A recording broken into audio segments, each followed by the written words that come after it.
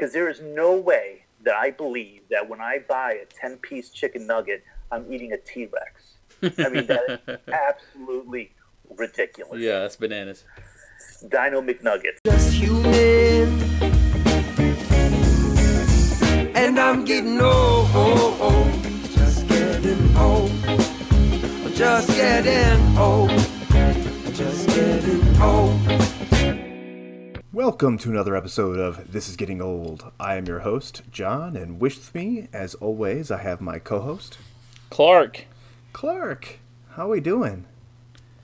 I'm doing fine, but aren't you guys getting some snow? Are we ever not getting snow in the month of January, February, or March? I think in the South, we believe anywhere that's considered north, like anywhere above like Alabama, it's always snowing. Yeah, it's especially east. Luckily, we're not like upper East Coast, like Massachusetts. That gets like what 6 feet of snow. Oh my gosh! I know that there's like supposed to be some pretty. I mean, there's the storm coming y'all's way. Oh yeah, the stuff that's hitting us right now isn't even the stuff that we're worrying about. It's the stuff that comes right afterwards that's supposed to get like 10 inches. Because right now you're getting some snow, but you're about to get some nutso snow. Oh yeah. Okay. Yeah, that's I typically do all my laundry on Sunday, and I had to do it today. So I got home from work, I fell asleep, then had to wake up to go do my laundry at my parents' house because the dryers and washers here no longer work. So just trying to get back in time to miss the snow. They no longer work. It's a long process. I have no idea what's going on. I was gonna say, I know you have power. I can see your light on. Yep, we have power. I cannot find the junction box for that room anywhere in the apartments. Huh. Yeah. That's a shame. Yeah, pretty much. So, but no, I was just trying to get back here in time to beat the storm and try to record this. This is going to be an interesting episode because it's going to be a little bit different than anything we've done before. Yeah, I mean, we've done interviews before, but this is the next stage. Kind of. Well, it's like the next intermediate stage because eventually we're going to want to get us all three talking at the same time, not like an interview and then plug it in and that kind of thing. So today we are basically essentially just doing the intro, outro, and a little bit of Grinds of Gear. And at this point, we will throw it over to you and our guest for the week. Okay, so before we get to that, I just want to just speak on what we're about to hear. So our guest, he is a young earther, flat earther. He's a Christian, and he takes the Bible literal. If you don't know what that means, you're going to hear a good bit of that this episode. And we basically spoke. The interview was long. Like we discussed young Earth for almost an hour, and then flat Earth for almost an hour. So it made sense to split them up into 2 episodes. And the gentleman who came on, he has thoroughly done research and he really believes what he's saying. And the thing is, I didn't even know. I guess I didn't. I've heard flat Earth before, and I've thought, wait a minute, you're going backwards. What a dummy. But I've never really researched it to figure out to say, okay, why do you feel this way? Because just in my mind, like a long, long time ago, when you before you left your village was all that you knew. You thought, okay, well, the sun comes up and it goes down. We're the center of the universe. Okay, once they started hitting the water, it's like, okay, well, we can't go too far because we'll fall off. The Earth is flat. So now that we have pictures of outer space, we've been to the moon. Well, we know a lot more science than we did before. I feel like I was thinking, okay, that anyone who feels that the Earth is flat now, like, what have you been smoking?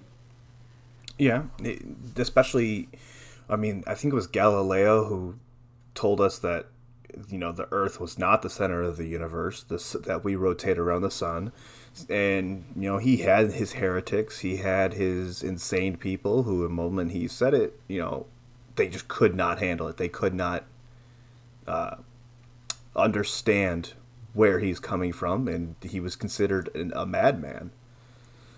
But boy, this guy, the guy that I spoke to, I do want to be really clear. But like we're about to get into this, but I want to be really clear. This isn't a point counterpoint discussion. I didn't want to challenge him on.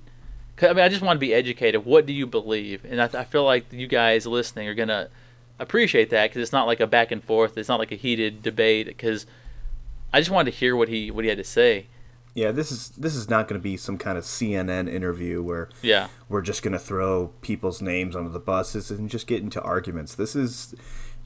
Let's hear what this person has to say. And then if you would like to build your own argument or go from there, then by all means, message us on the podcast, on the Facebook page, call us on voicemail, something like that. We'd love to hear what you guys think. But this is purely just, let's hear what this guy has to say. And he did give us an email address, which I'll put on. We'll put on social media, and we'll put on the website. And if you have questions for him, if you do the research after, he's going to give you like an outline of how he came to believe what he believes. And if you want to research it yourself, please do. Matter of fact, I suggest you do. And whatever conclusion you come to is fine. But if you have questions, he said that he would gladly be able to answer any questions specifically. So I think that's all that needs to be said, don't you? Yeah, absolutely. So why don't we throw it over to you and Mr. Cuban himself?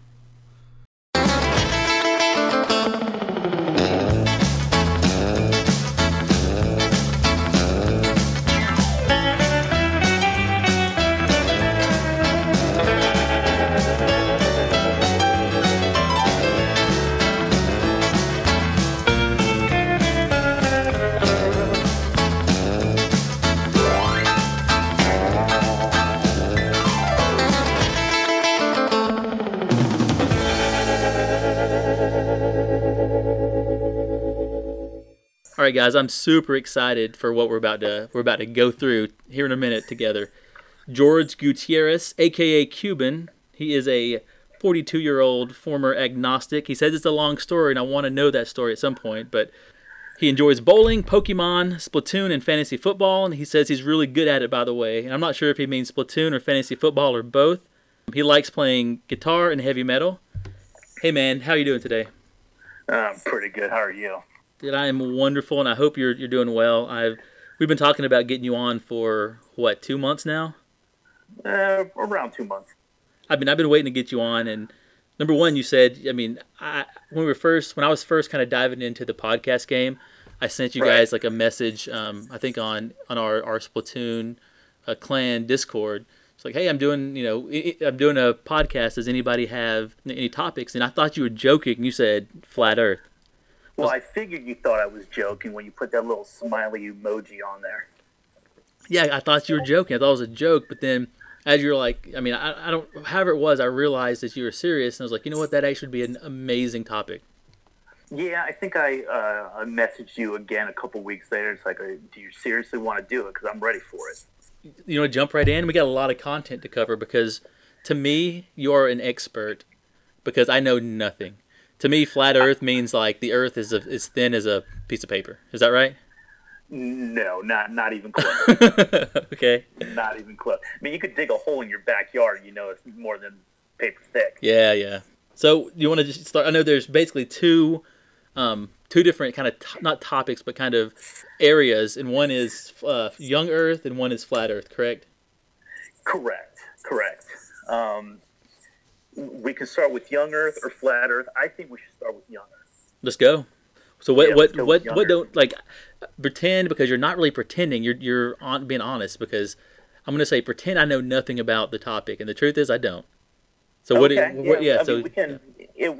go with the fact that nobody has any clue that the Earth is very young. Well, okay. So here's my naive thinking, right? That a long time ago, people thought the Earth was flat. As our mentality evolved, we realized that it's not flat at all. You can't fall off the Earth. It's a sphere. That's my thinking, because honestly, I've just assumed based on, you grow up, you go to school, you see the moon, you see pictures of different, galaxies, and you see stars, and you see the different planets, and everything is round. So again, not knowing anything, what do you got to tell me About the young Earth or the flat Earth? Let's start young. All right. I like to go through things like in a more scientific manner. Because if you bring up religion, people automatically just completely tune out and don't even want to listen. Where if you give them more scientific evidence to show that the Earth is young, then they're more willing to listen to you.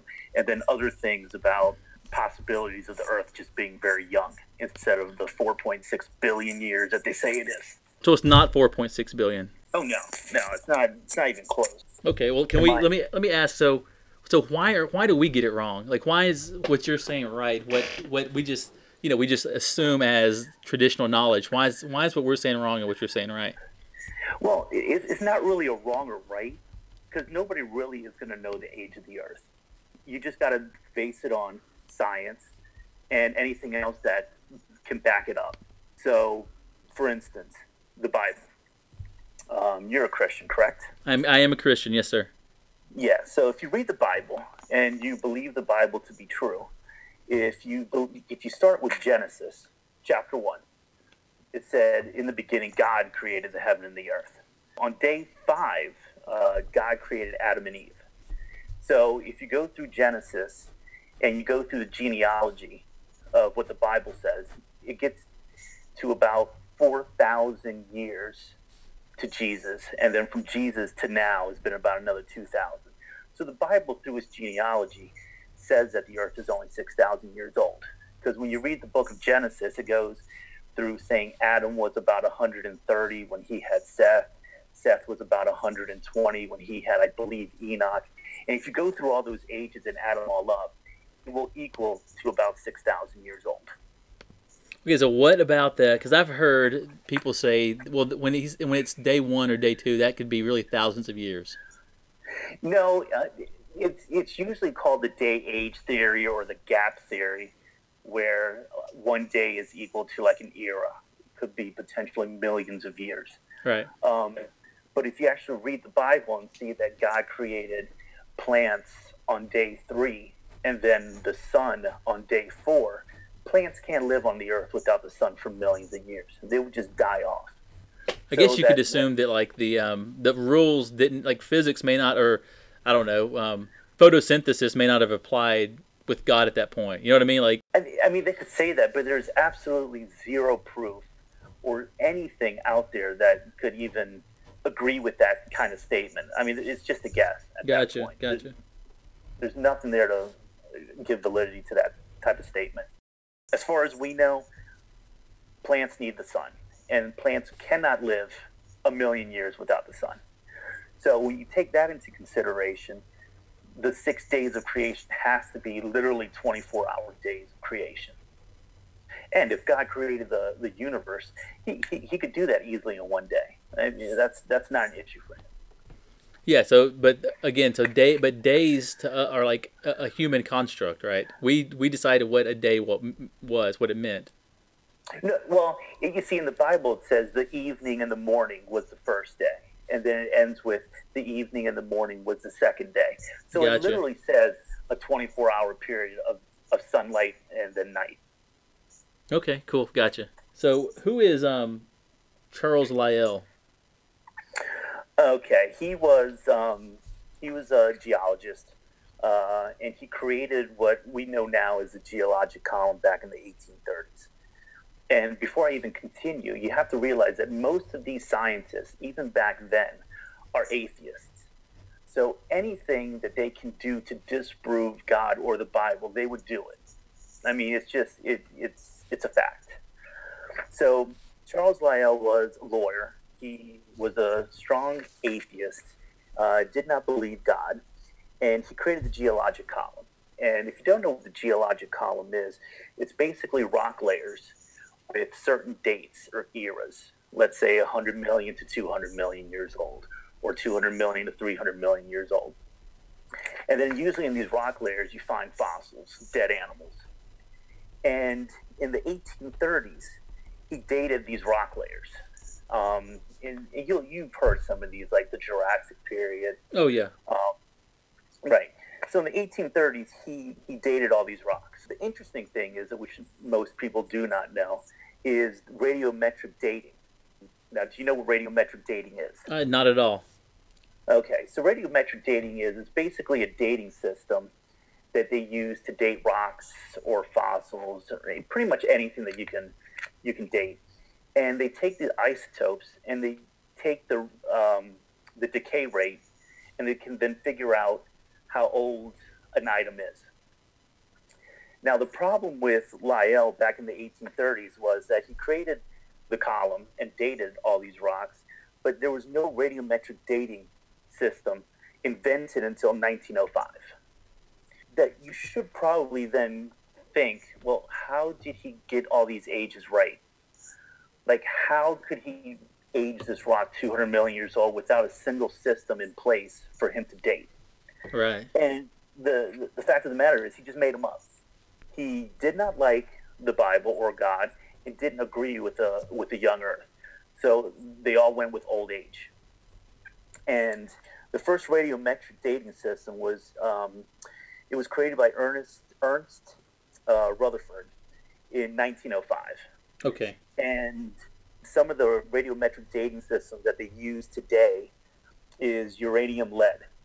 It has a half-life of 4.5 billion years. Another one is potassium argon. It has a half-life of 1.3 billion years. Another one is rubidium strontium. It has a half-life of 50 billion years. And then probably the most known and commonly used one is carbon-14. Yeah. Or C14 for short, and that has a half-life of 5,730 years.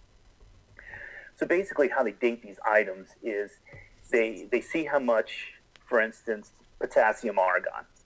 There's potassium inside, let's say, the rock, and it slowly decays into argon. So they know how much argon is in the rock or how much potassium is not in the rock, and then they can date it that way.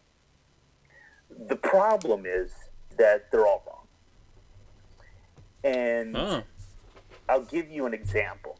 Let's say there's a candle, and I've heard this example from a couple different people, and it makes sense. So let's say you walk into a room, okay, and you see a candle burning.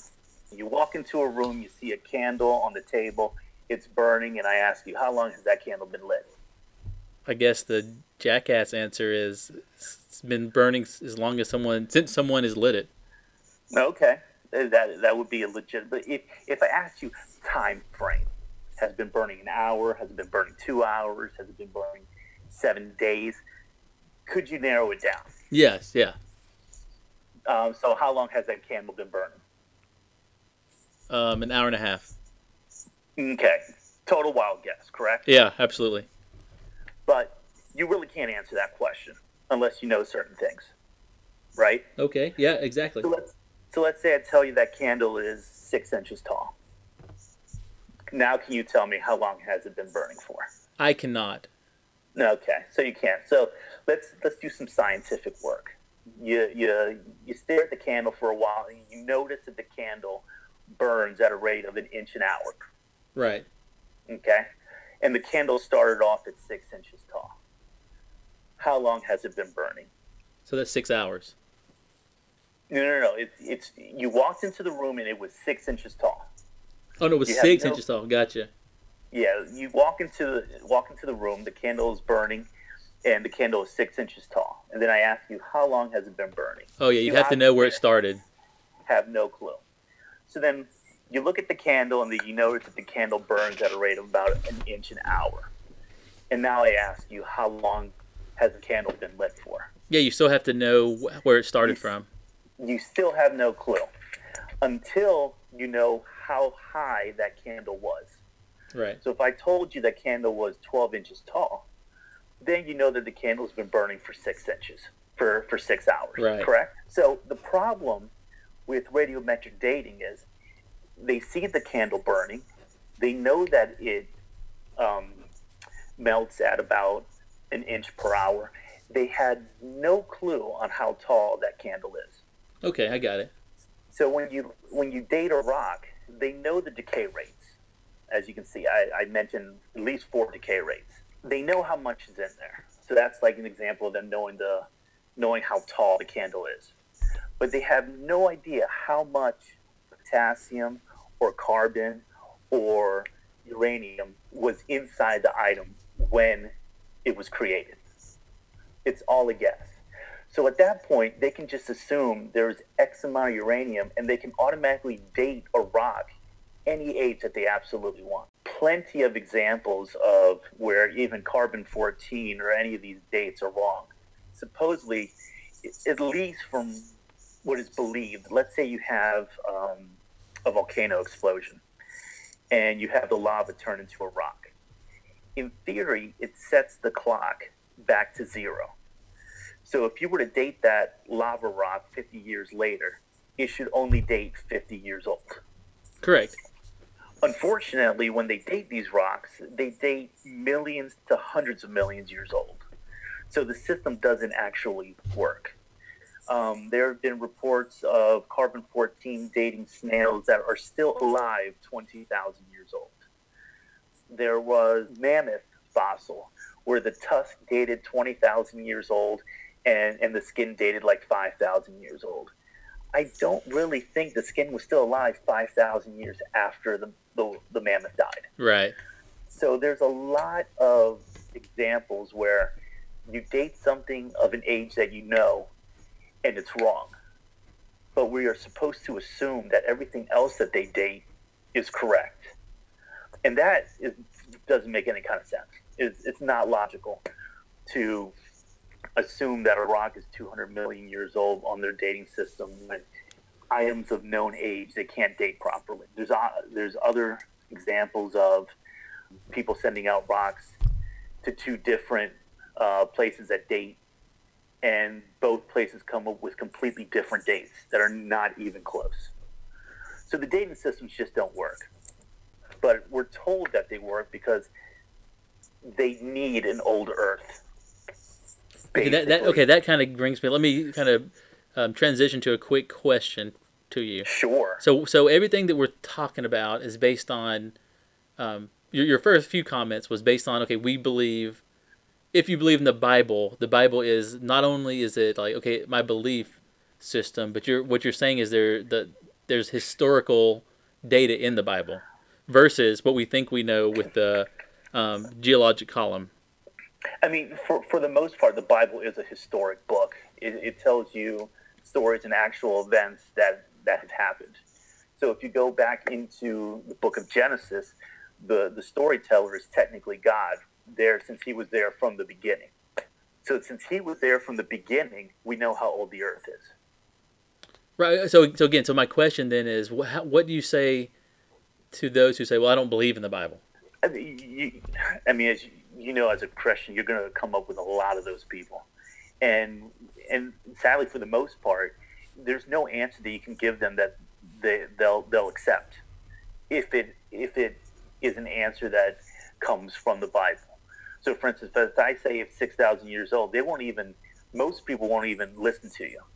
They'll probably think you're an idiot, and there's nothing that you can say. Now, if you show them scientific evidence to show or prove a young Earth, then they might listen. One of the scientific studies was carbon-14. Technically, it has a 5,730-year half-life. And when a lot of these fossils that they date come out wrong because they automatically assume that the atmosphere is at equilibrium. Now, if some people don't know what equilibrium is, it's basically if you take, let's say, a barrel and fill it up with water and there's a hole in it, and you fill it with the water and then the water is coming out the hole, but the water is still filling up. The barrel is still filling with water. So let's say you drill another hole into that barrel and you drill and you still pour some water in there. Now, the level of water coming out is equal to the amount of water coming in. So it's going to stay at the same level. Yeah. And that's equilibrium. So they never checked the atmosphere for equilibrium. And what they found out is that the Earth still isn't at equilibrium with carbon-14. There's still more carbon-14 entering the atmosphere than is decaying out. And so that proves, well, the scientific community said that it would take about 30,000 years for the Earth to reach equilibrium with carbon-14. And with the amounts that are in the atmosphere now, it suggests that the Earth is only about 10,000 years old. Okay, yeah, so that's a lot less than the 6 billion. Oh yeah, there's a lot closer to the 6,000 than the 6 billion. Yeah, there was another study. Scientists have been studying the salinity rates in the oceans, and for the last 150 years, the oceans have been getting saltier at the same rate. Now that we know for 150 years that the oceans are getting saltier at the same rate, then you can technically go backwards in time with that same rate to find out when the oceans had zero salt. And that would suggest that the Earth can't be more than 1 million years old. Still nowhere close to the 4.6 billion years that scientists are saying today. Okay, so you brought up you said they need us to believe that that we have an old Earth. Why? What is the need? What is their need for us to believe that? Is it like a control mechanism? I mean, man, that goes into so many conspiracy theory type things. But basically, if you turn on Science Network or the Science Channel, you are not going to see anything that aligns with the Bible at all, period. Now, I'm not defending the Bible. I'm just saying, in a way, I kind of am. But basically, the status quo is the Earth is billions of years old. And I believe it is to discredit the Bible. That is my personal belief. Okay. Okay, yeah, no, that's what I was wondering, what your thoughts were on that. I mean, because clearly, that if you're getting into conspiracy theories, they're theories for a reason, because it's not like this is exactly why, you know? Oh, no, I mean, some of the stuff you can't prove, like the conspiracy theory and who's in charge and who's actually in control of the world and all that kind of stuff. The Illuminati? Yeah, I mean, people use that name. It could be. It's very interesting, because I've actually researched some of that stuff up, and it gets really wild. But since I don't have any concrete evidence, I would never suggest that. Yeah, I was watching a Dave Chappelle clip, and then on YouTube you can have it where it plays whatever the next video is, and the whole next video was like a conspiracy theory on the real Dave Chappelle was replaced by a cyborg or something that wasn't really Dave Chappelle. And then the next video was even deeper, so I was like, I gotta stop. I gotta stop there. You know the sad thing is that's probably closer to reality than we think. Don't tell me that. I don't want to have bad dreams tonight. I mean, think about it. If the Earth is flat, like we'll talk about later, that is a lie that is being controlled, and we are purposely being lied to. So that shows you that there's a select few people that actually control this world. Okay. I mean, that would be a logical explanation. What do you think? Yeah, I mean, if we're talking about an argument, then anything that's not completely proven is definitely worth considering. Right. But I'm not going to use that as an argument if I don't have anything to back myself up. Sure. But what I would suggest is that if the world is flat, like I'm going to suggest in a little bit, and we have NASA up in space showing us around Earth, then there are people controlling what we know in a worldwide level at that point. Okay. But to me, I know you have a little bit more to get into with the young Earth, and we got to talk about evolution and some. I'd love to hear your Noah's Ark, because you haven't talked about that yet. But and in full transparency, I did ask George to send me kind of like an outline of what he wanted to talk about, just so I wasn't in the dark. And so I wanted to make sure we hit the things he wanted to discuss, to make sure that he could prove his point, or to get the information out there so the listeners could make their own conclusions. So I didn't want to skip something, and then parts of what he wanted to talk about weren't covered. Does that make sense? Yeah, that makes sense. Okay. I mean, we can talk straight into Noah's Ark, because really the flood explains the geologic column. Okay, so and I do want to just right at this point say, even if you say you discredit the Bible at this point, almost every ancient civilization has some kind of a flood happening. There's some call it the Great Deluge. Right. There's many, almost all of them have some kind of a flood happening. There are about, I want to say, 300 worldwide flood myths throughout the world. Okay. Through a bunch of different cultures. And if that's true, it would suggest that there was an actual flood. Because what would be the odds of a culture making up a flood and then the rest of the world catching onto it and then telling it like if it actually happened? Right. That doesn't make any sense. Nope. You know what I mean? Like if we lived in whatever land and there was no flood, there was no stories, nothing passed down, then a group of people that you've never seen before, you interact with them, they tell you a flood story. What would be the chance that you would keep that flood story and pass it on to your children, and then pass that same story on to different people that you know, and they happen to do the same thing, keep the story for themselves, pass it on to their children, and it just stay around for millennia? I mean, what are the odds of that happening? Yeah, good point. There's no odds. It would never happen. What makes more sense is there was an actual worldwide flood.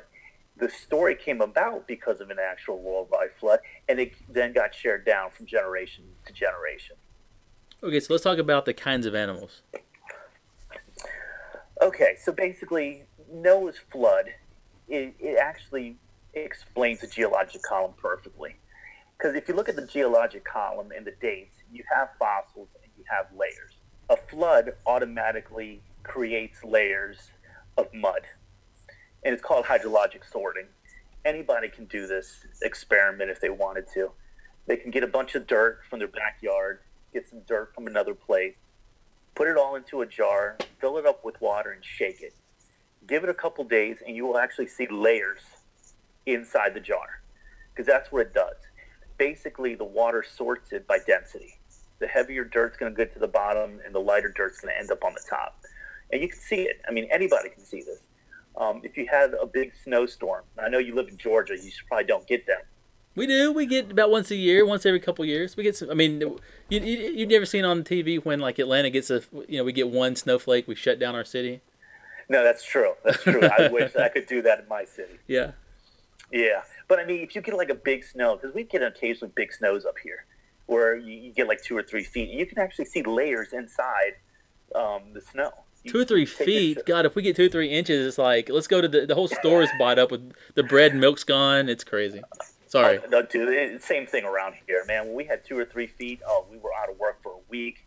All the toilet paper and eggs were gone. It was great. But the difference is you're saying feet, and I'm saying like we get 2 inches and we're freaking out. That's a difference. But anyway, sorry, I digress. Yeah. Please continue. Yeah. So basically, the worldwide flood would create all these layers, and with time and pressure, the mud would turn into stone, and mud that turns into stone is sedimentary rock, and that's where almost all the fossils are found in. So what modern science tells us is that the bottom layer is the oldest, and you get to the top layer, it's the youngest. And through evolution, the animals at the bottom layer evolved to animals higher up in the rock layers. And some catastrophe or through millions of years, these rocks were formed, the animals died, then they were fossilized. The Noah's flood explains everything in a more logical, reasonable way. So, for instance, the rain came down, the water from the great deep rose up, it created an entire flood. The animals died in this flood. So as they drown and the mud sifts, it hydrologically sorts the animals to the bottom and to the top. The dinosaurs are at the bottom of the rock layers, and the birds are at the top. And as you know, with modern science, dinosaurs evolved into what? Lizards. Birds. Dinosaurs evolved into birds. I had a friend at a campfire once tell me, he was telling his son, he's like, yeah, once the asteroid hit, dinosaurs became really small and became lizards. Right. Well, I mean, they are probably part of the same family of animals, which is basically what we believe that God created when he created kinds. If you look at the scientific way that they label animals, they probably fall into the family kind because they're basically just big old lizards. Yep. So if you look at what modern science says, dinosaurs died, it went extinct about 65 million years ago. And then based on the geologic column, the birds were above them. They claim that dinosaurs evolved into birds because that's what the geologic column says. Okay. Now, let's look at it as a worldwide flood issue. Dinosaurs are big. They're slow. They're lanky. They're going to die first. Birds can fly up in the air for a while. They can stay up on top of trees. They can get to higher ground a whole lot easier. They're going to die last. Secondly, dinosaur bones are very big and dense. They're just going to sink in water. Bird bones are very small, and they're actually hollow, so they're going to float near the top of the water. So when the flood ends, the dinosaur bones are at the bottom, the bird bones are up at the top. It makes sense. Then after some time, sedimentary rock is created, and then it's layered out. So the flood actually explains better the geologic column and, in some parts, evolution. Because there is no way that I believe that when I buy a 10-piece chicken nugget, I'm eating a T-Rex. I mean, that is absolutely ridiculous. Yeah, that's bananas. Dino McNuggets. I do not think so. And I mean, even logically think about it. Do you think a 40 or 50-foot dinosaur is going to turn into a little tiny hummingbird? I mean, that makes absolutely zero sense. Do you have any problem with me calling this episode Dino McNuggets? You can call it Dino McNuggets. Just That's kidding. a great name. Yeah. Another thing that would suggest a young Earth is they have found fossilized human footprints next to fossilized dinosaur footprints. Now, that would either make three possibilities. Humans have been around for millions of years with the dinosaurs. That's one possibility. The other possibility is dinosaurs and humans were created at the same time 6,000 years ago. Or it's just a freakish anomaly that can never be explained. They have also found horse hoof prints along with dinosaur footprints. That, again, is not possible because supposedly horses didn't evolve until about 100 million years ago, and these footprints were found in 220 million rocks. They've also found wasps fossils in 220 million year old rocks, and they supposedly didn't turn around for about 100 million years ago. So these are anomalies that make no sense scientifically. If you're stating that wasps were around 100 million years ago and you're finding them in rock 200 million years old, it doesn't make sense. A flood would make more sense. An anomaly makes more sense with a flood. So so the flood would have killed the dinosaurs, is what you're saying? Yeah, no, because technically there would have been at least 2 dinosaurs on Noah's Ark. Okay, yeah. Well, unless he missed some of them, right? He's a human. He could have missed some. Well, I mean, he could have, but the Bible did say that God sent him the animals. Okay. So at that point, you're saying God messed up, and I'm never going to say that. Or God was like, you know what? We really don't need these dinosaurs anymore. I'm not going to send them. You know, what happened was, more than likely what happened was, dinosaurs got off the ark, and we always have tons of dragon legend. And what makes sense is we called dinosaurs back then dragons. Because the word dinosaur wasn't invented until about the 1850s when the first fossil was found. Now that is interesting, man. The whole dragon thing. So I'm learning a lot just listening, but like that is fascinating, that part. Because I never would have assumed that dinosaurs were on the ark. No, dinosaurs would have been on the ark. Most dinosaurs, most people don't know, are herbivores. They just eat plants. They don't eat meat. Well, I guess I was thinking more of the size. Like I know the ark would have to be gargantuan, but you think of like a T-Rex, initially. Well, most creationists go with the theory that it makes sense if you had juveniles on the ark. It makes no sense to have a 30-foot tall T-Rex when you could have a baby T-Rex that's only about a foot tall. Right.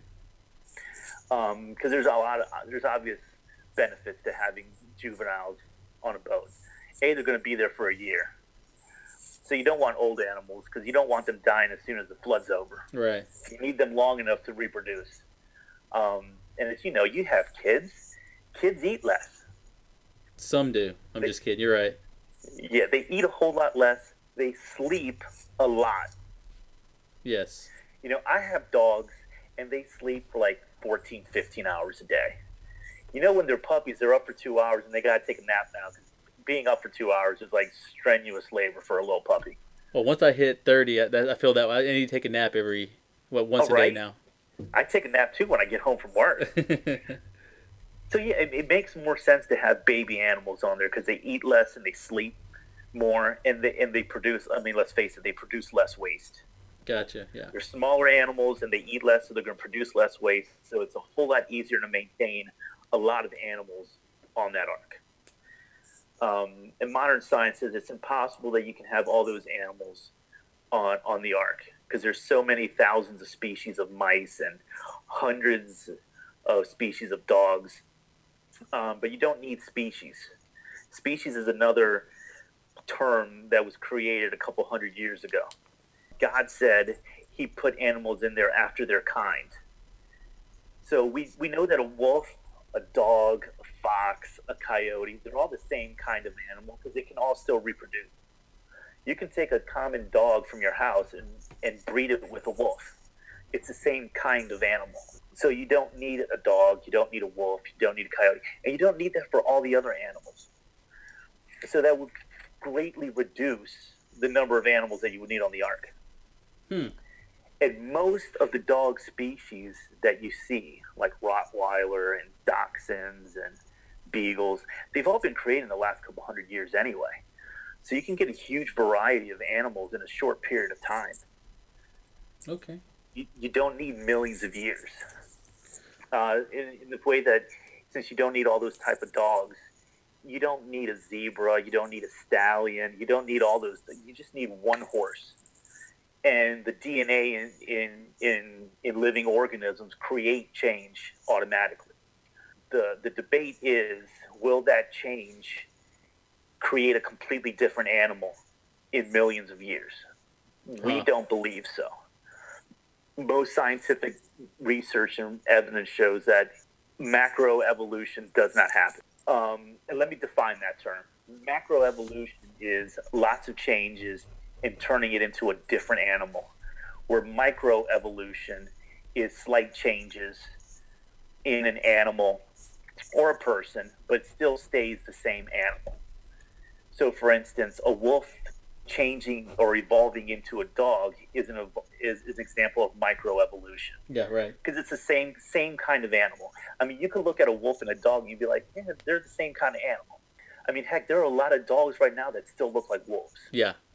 But macroevolution is completely different. That is like suggesting, like what modern science says, humans evolved from apes.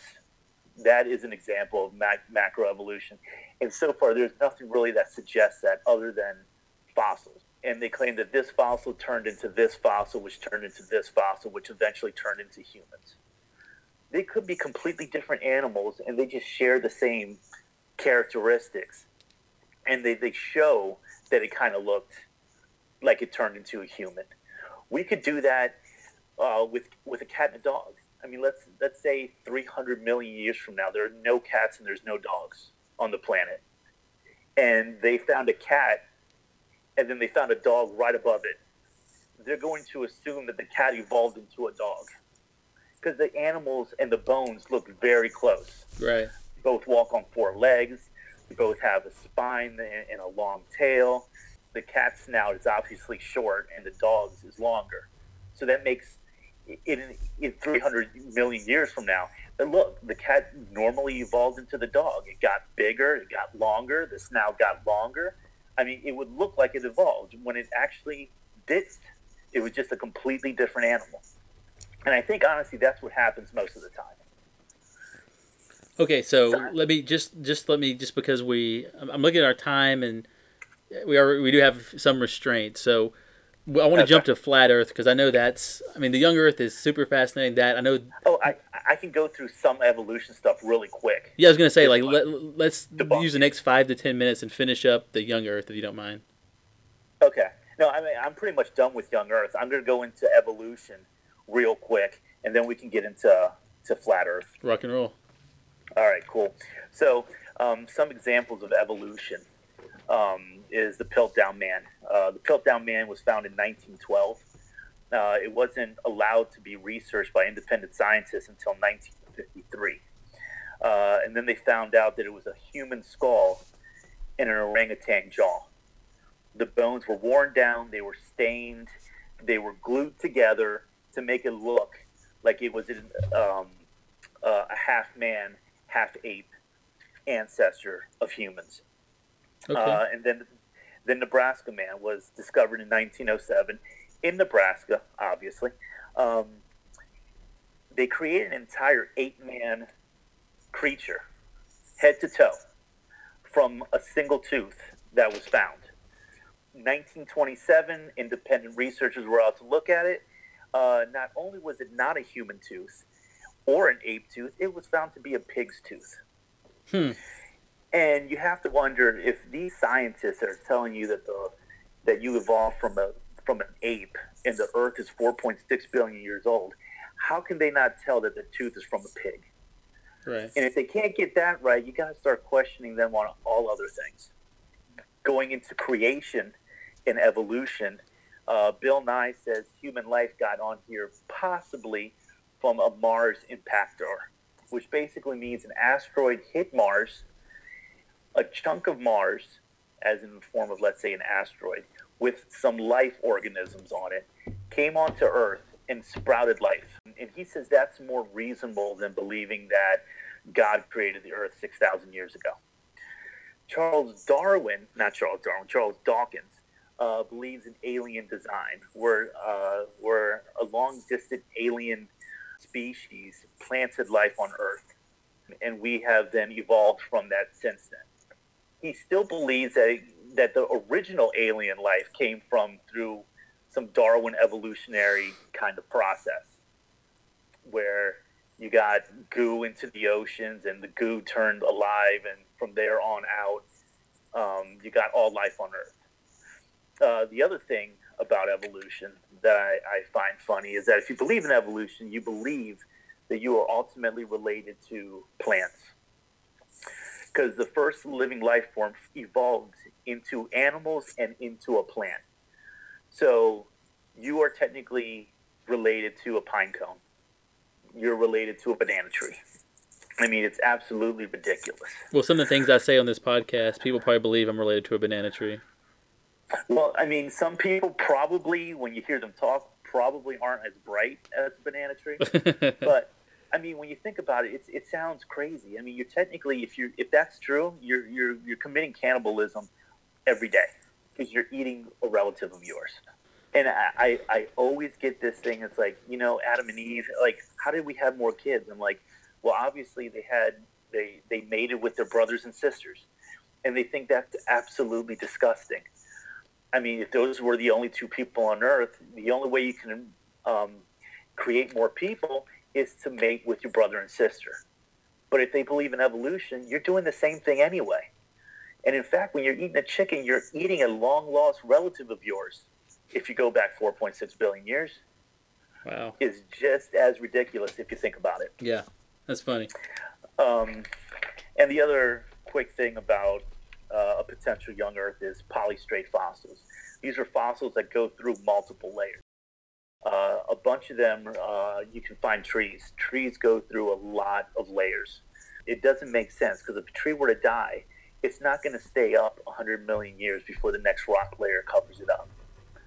It makes more sense that a large flood, it sank into the mud layered, and then it finally turned into rocks. That makes more sense than a tree standing up for a couple 100 million years before a rock layer forms. And then finally, for the young Earth, population growth charts. It is funny. We have right now 7.7 billion people on Earth. If you were to take a population growth calculator, just input 8 people, because 8 people came off the ark. You put 30 years as a typical generation period before they have kids. Average couple having 3 kids. Sounds fairly reasonable, don't you think? Absolutely. But only 80% of the kids grow up old enough to reproduce. which is a very low number. And we give it a 4,400 year span, which is when the flood happened about 4,400 years ago. You know how many people we would have on Earth? 2.9 trillion. Jeez. Right. It makes no sense because modern science tells us that humans have been around. Modern humans have been around for 50 to 200,000 years.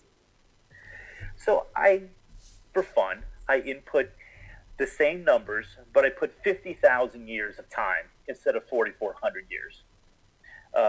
You want to take a guess at how many people would be on Earth right now? Tell me.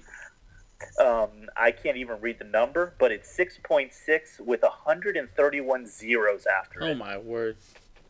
Not possible. Yeah. Not possible. And if you put 200,000 years, the growth calculator said could not calculate. Well, here's the thing, man. What you're telling me now, like, how do I even know there's 7 point whatever trillion now? Well, with the census being taken, the world population right now is at 7.7 billion. But I'm saying, did they tell me that too, the Illuminati or whoever? You know, that's a good question because nobody's ever actually counted how many people are on the Earth. Someone should just go count them. You know, just go around and count them. We should have everybody in front of a computer hit enter all at the same time and see how many enter strokes were taken. The estimate right now is 7.7 billion, and with those numbers starting 4,400 years ago, it would be at 2.9 trillion, which isn't even possible. Yeah. So if humans were around for 50,000 years, then we would have to believe that the population just stagnated for thousands of years. And populations don't stagnate. They just automatically grow. So that would, to me, suggest another example of the Earth being very young instead of being very old. Because we would just be overpopulated with people right now.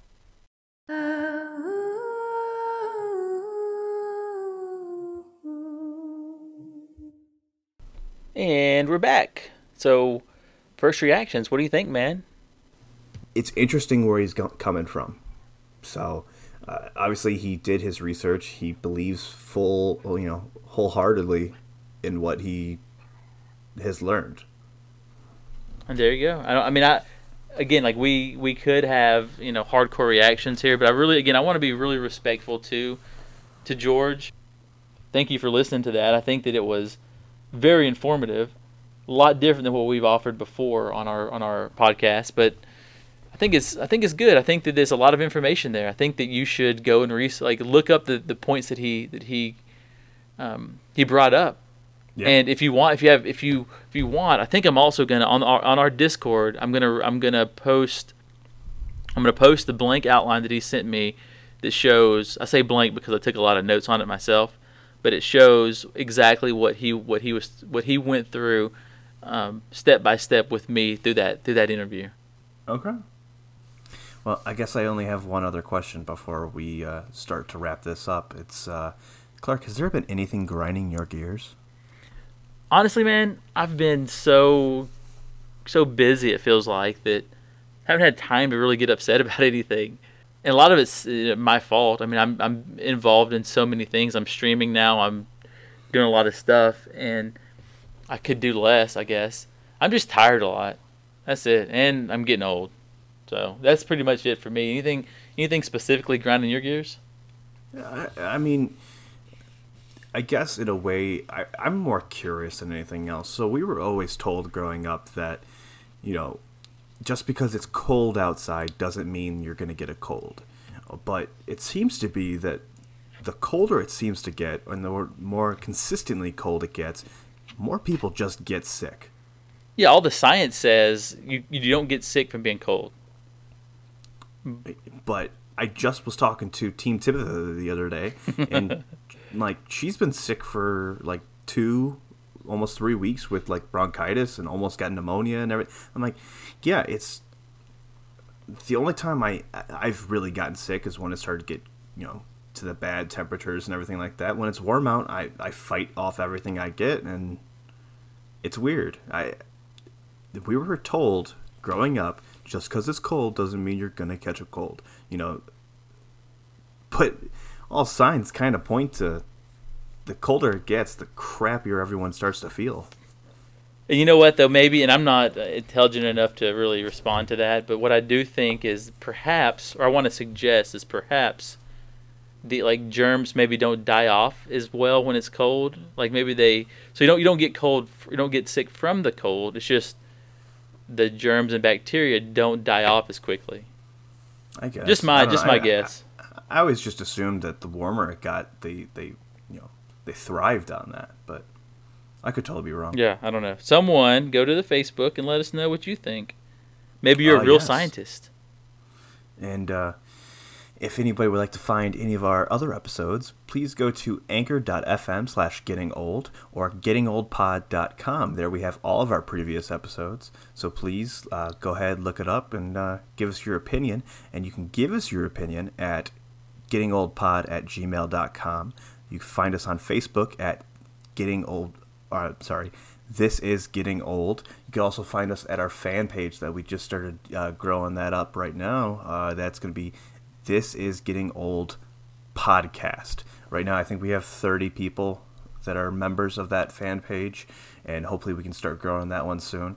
And then finally, we have now officially a YouTube channel, and I will be posting the link as soon as I can find out how to change the youtube.com/ to what I want it to actually be, Getting Old or something like that.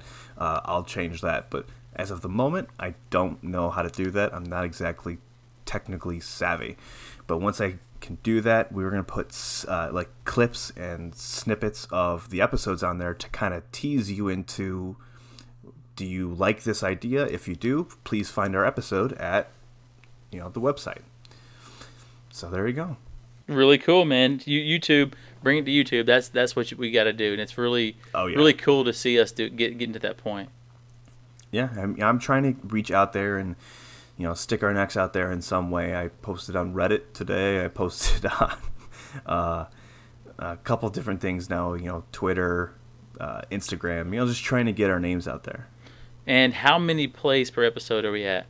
We are currently at 75 plays per episode. Sweet. And once we get to 100, that's when we can start getting the ads in here. So if people could, just tell a friend, tell a neighbor, tell a family member, just tell somebody about it. All you got to do is like, share, subscribe. Please do. We put a lot into this. We want it to be something you guys enjoy. And if you do, just tell someone. Just tell someone to, hey, give it a shot. Because that's really all we can ask is like, hey, give us a shot, and I think you'll fall in love with us. Yeah, and the best thing is about being a weekly episode now and not bi-weekly like we used to be, is we can put more focus into the episode and not stretch ourselves thin. I felt like we were just kind of, record one and then immediately try and get the other one out there as fast as we could. And with this way that we're doing it now, we can focus more on the listeners, we can focus on the topics at hand, and we can focus on the projects that we want to work on. Yeah, and I feel like if we try to do 2 episodes each week now, we just couldn't. I mean, you have a new job now, a new role. We have my newborn requires a little bit more attention. I'm streaming now. I mean, there's just too many things going on that it couldn't happen. Yeah, I think we would stress ourselves out to the point that we would actually stop doing this. And the thing is, the content would be really bad, which is really the most important part. And we've actually recorded an episode, spent time, as you guys probably know, around Christmas, that we realized the content was not good, and we didn't release it. And so that's exactly what we don't want to get to a point where the content's just not good. And I think if we did record more than one episode, I mean, I could see us in the future dropping some, a surprise episode in the middle of the week or early in the week or late in the week or sometime. But on the regular, it just can't happen right now. And this has been Getting Old. 'Cause I've had the time of my life, and this is getting old too.